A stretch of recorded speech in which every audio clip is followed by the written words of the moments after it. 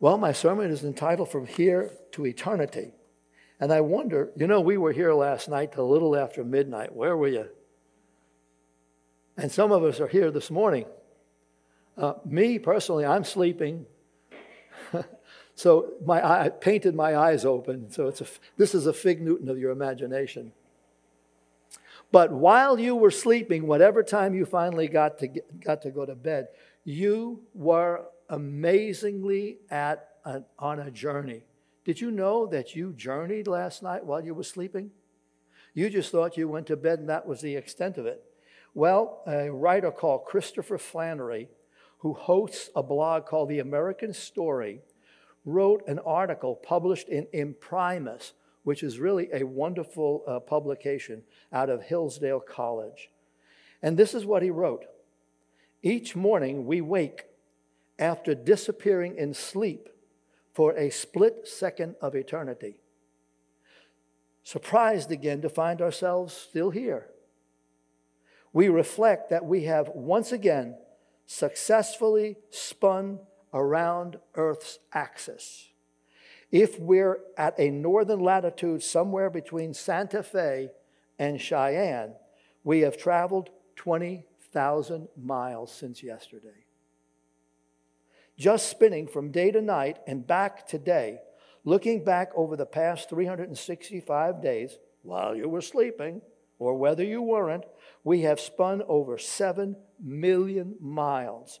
In our orbiting, we have sailed an unthinkable 560 miles through space. This is what happens when you sleep. As you sleep, time and travel pass without your notice. The Bible speaks of things happening in heaven and eternity as occurring in a twinkling of an eye. Less than a second here on earth would be spent in heaven as if it were 1,000 years. No concept of it. We're finite. We don't understand the infinite. But the Bible says for sure, one day we will know, even as God knows us right now.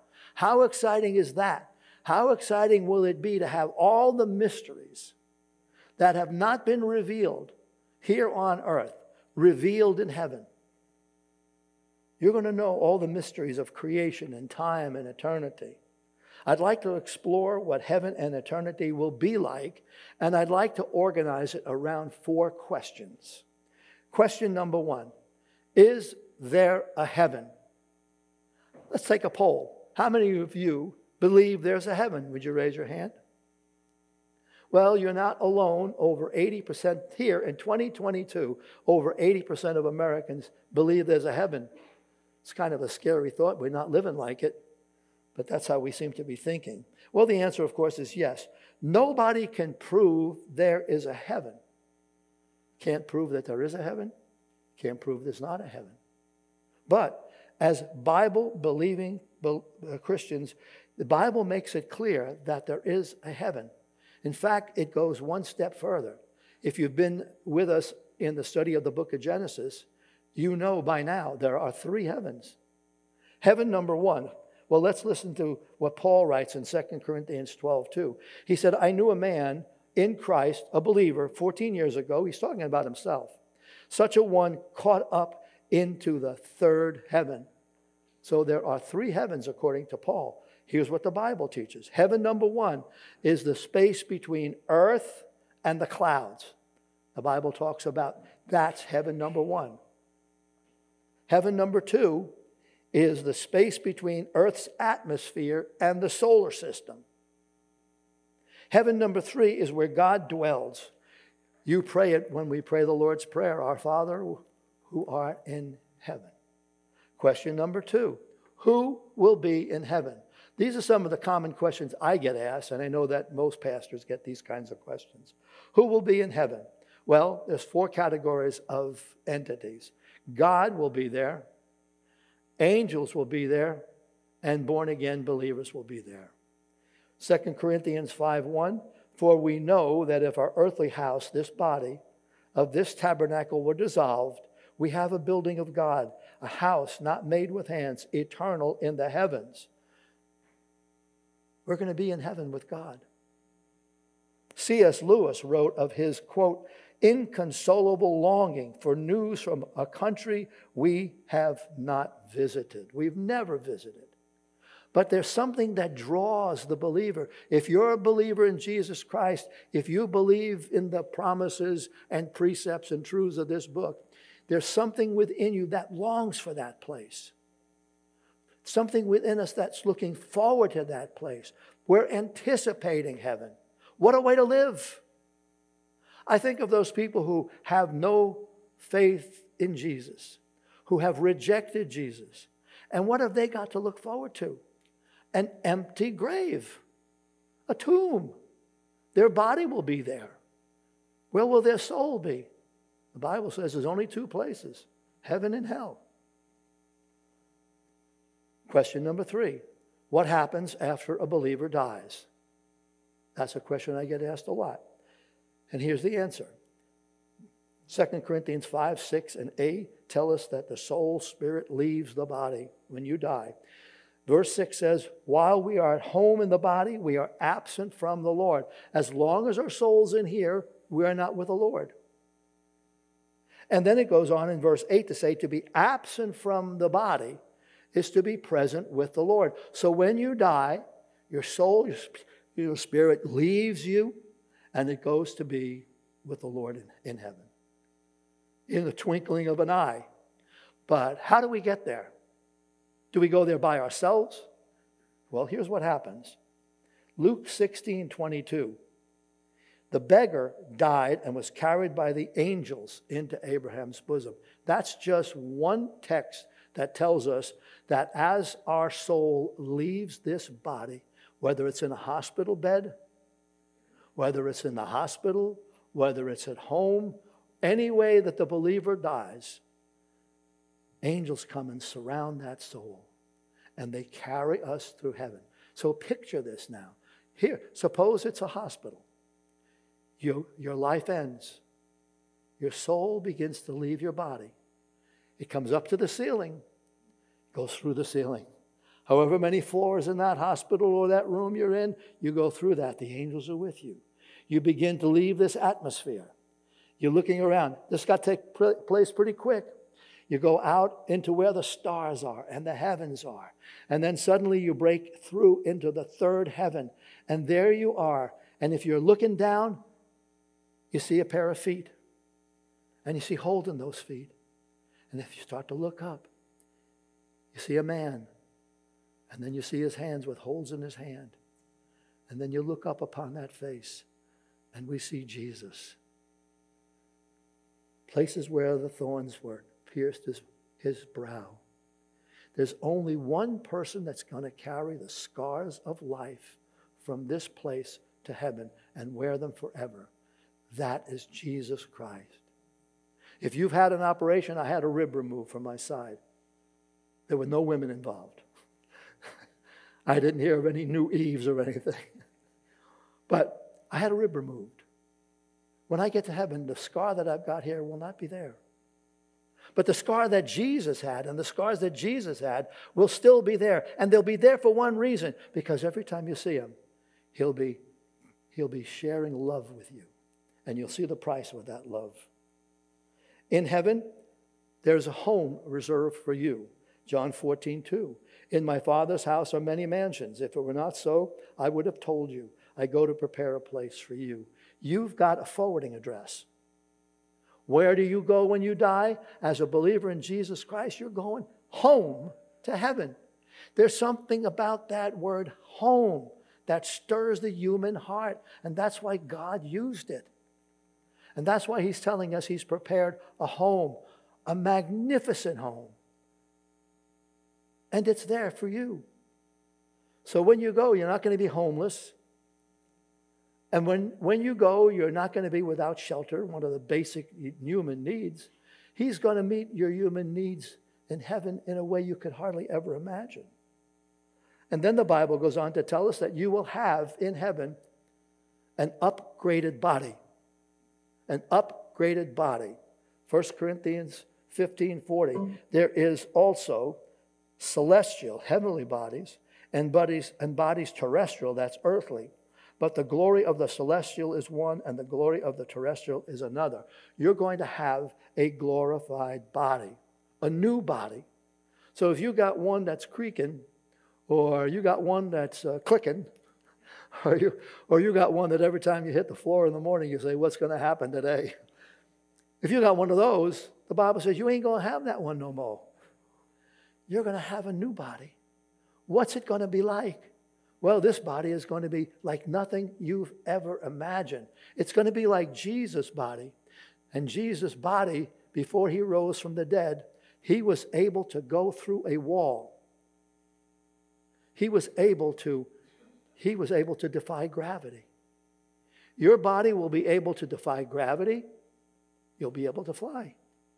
Your body will be able to go through a wall. When Jesus' disciples were locked up after his crucifixion, and when he rose from the dead, the windows were barred and locked. The doors were barred and locked.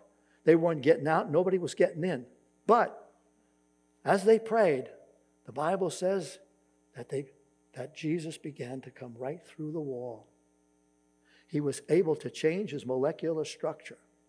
Your body will be able to do the same thing. You'll be able to change your molecular structure at a whim. You'll be able to shift shapes. You'll be able to fly. You'll be able to go anywhere. And there'll be places to go. You'll be forever young. Now, I know it says something else up there, but forever young. How does that feel? Some people speculate that we'll be at the prime of life, which is 33 years.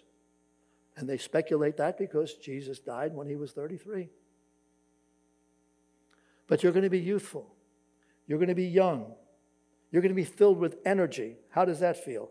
Well, how many of you are filled with energy now? Let me see your hands. Attaboy. See, that makes sense. That makes a lot of sense. I would like to tell you, too, that when we were your age, we could have raised our hands, too. Full of energy. Spiritually, you'll be whole and healthy. Emotionally, whole and healthy. Physically, whole and healthy. No more pain, no more distress, no anxiety, no disease, no pandemics, no cancer. Imagine. The story is told of two Christians who lived very healthy lives. When they died, they went to heaven. As they walked along, marveling at the paradise around them, one of the guys turned to the other guy and said, "Wow, I never imagined heaven was as good as this." "Yeah," agreed the other guy. "And just think, if we hadn't eaten all of that oat bran, we could have been here 10 years sooner."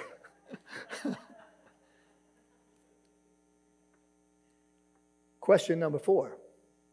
What will we be doing in eternity? Now, that's a big question for a lot of people.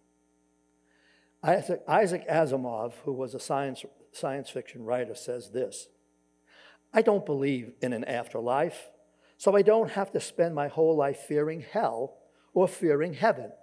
Even more, for whatever the tortures of hell, I think the boredom of heaven would be even worse." And let me tell you, I've been asked by Christians, will we be bored in heaven? Is it going to be boring in heaven? Well, let me share a few things, and the answer I'll give you right up front: no. No way, Jose, it ain't going to happen. You will know family and friends and enjoy wonderful fellowship with them. All of those who have gone before, think of all the people just from our congregation who have gone home to be with the Lord over the last couple of years. You know where they are now.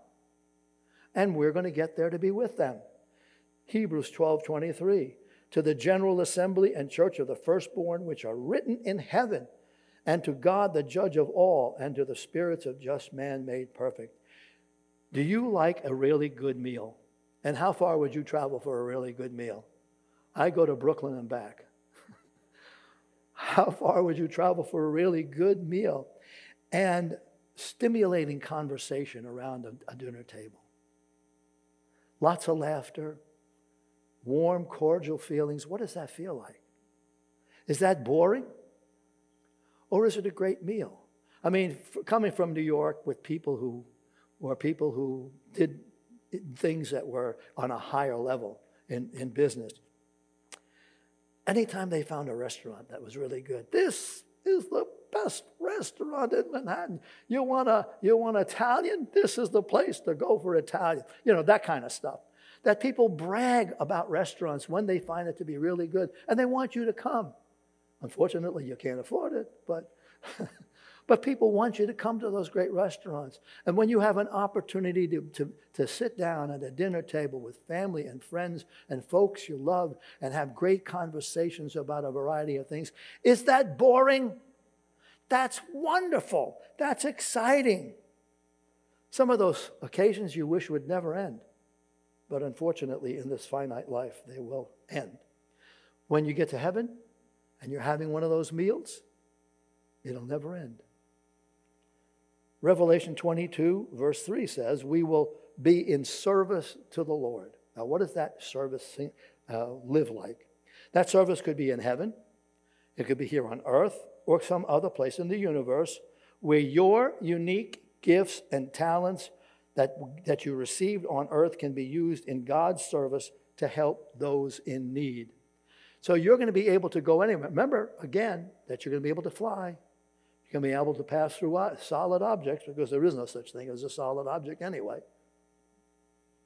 But if you have an adventurous heart, this particular promise in heaven will not be boring to you because you're going to want to go in service to wherever the Lord would have you. Matthew 19:28, some of us will be assigned by Jesus to positions of authority on earth, and we will stand with him to judge those. These assignments are for those who see injustice and corruption and want to stop it, but you can't do anything about it in this life.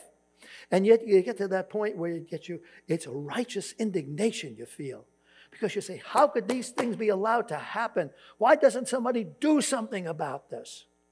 Well, we may not see that happen on earth, but the promise of God is that if you have that kind of passion in you, the chances are that he's going to assign you to be someone who will stand in justice. This is a gift for people who have wisdom, justice, and righteousness. Doing what is right is never boring. It's absolutely necessary. There will be worship in heaven, and there will be music. If you love to sing, if you love to hear choir singing, the book of Revelation contains more songs than any other in the Bible except for Psalms. 14 songs, all sung by groups appearing in heaven. Did you find those of you who were here for the Browders, did you find them boring? There is nothing boring when you're looking in the face of Jesus and you're singing praises to him. I remember being on East 21st Street at the Salvation Army Auditorium for the Billy Graham Crusade many years ago when I was younger. Well, that's a ridiculous thing to say, isn't it? Obviously, years ago, I was younger. I was at the Salvation Army Auditorium, which is a huge auditorium. And it was for rehearsals for the Billy Graham Crusade in New York. And I think I recall there were 2,000 people there. I could be wrong about that. But there were thousands of people there. Basses, tenors, sopranos, altos, and just to be part of it. So many times I had to shut my mouth while I was supposed to be singing because I just wanted to hear everybody singing. It was so glorious. I can't imagine how glorious it's going to be. And the extra big dividend is I'm going to be looking at Jesus' face while we're singing. Is that boring?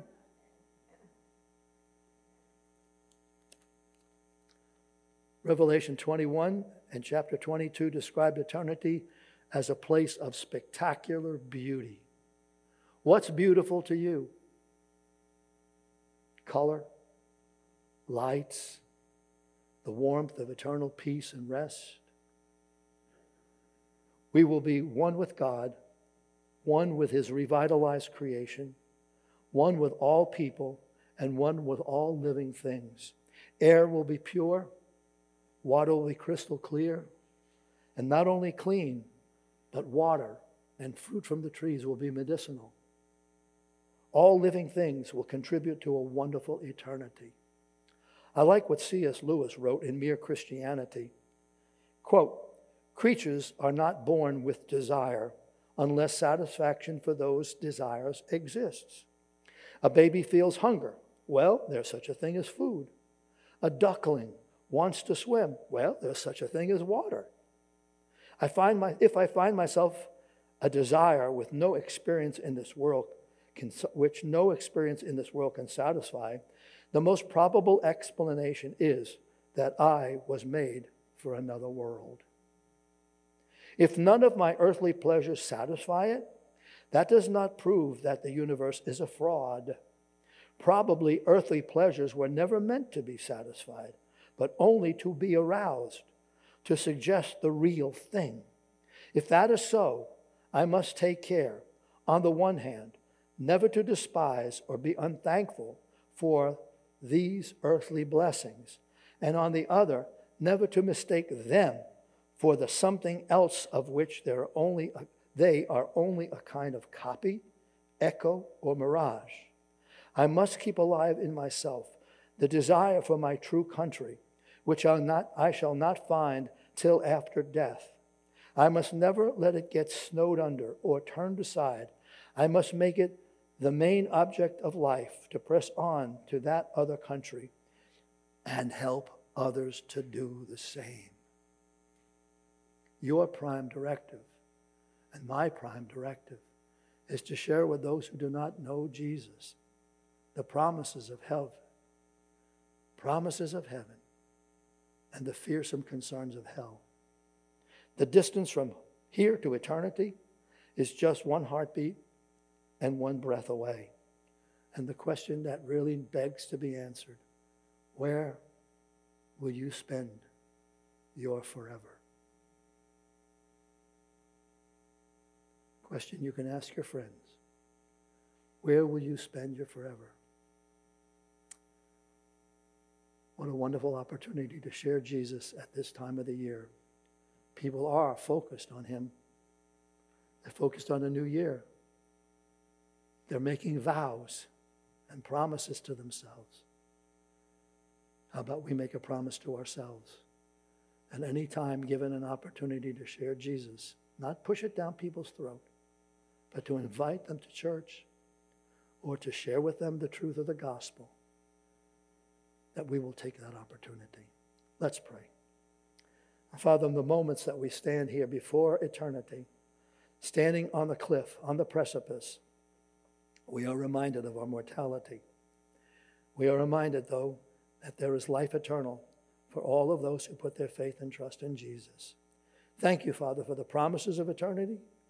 They sound wonderful, but we have no way until we get there of realizing just how wonderful they really are. But help us to get a handle on it and a glimpse of it. And thank you for the privilege we have to explore your book to know more about heaven. Pray all of this in Jesus' name. Amen.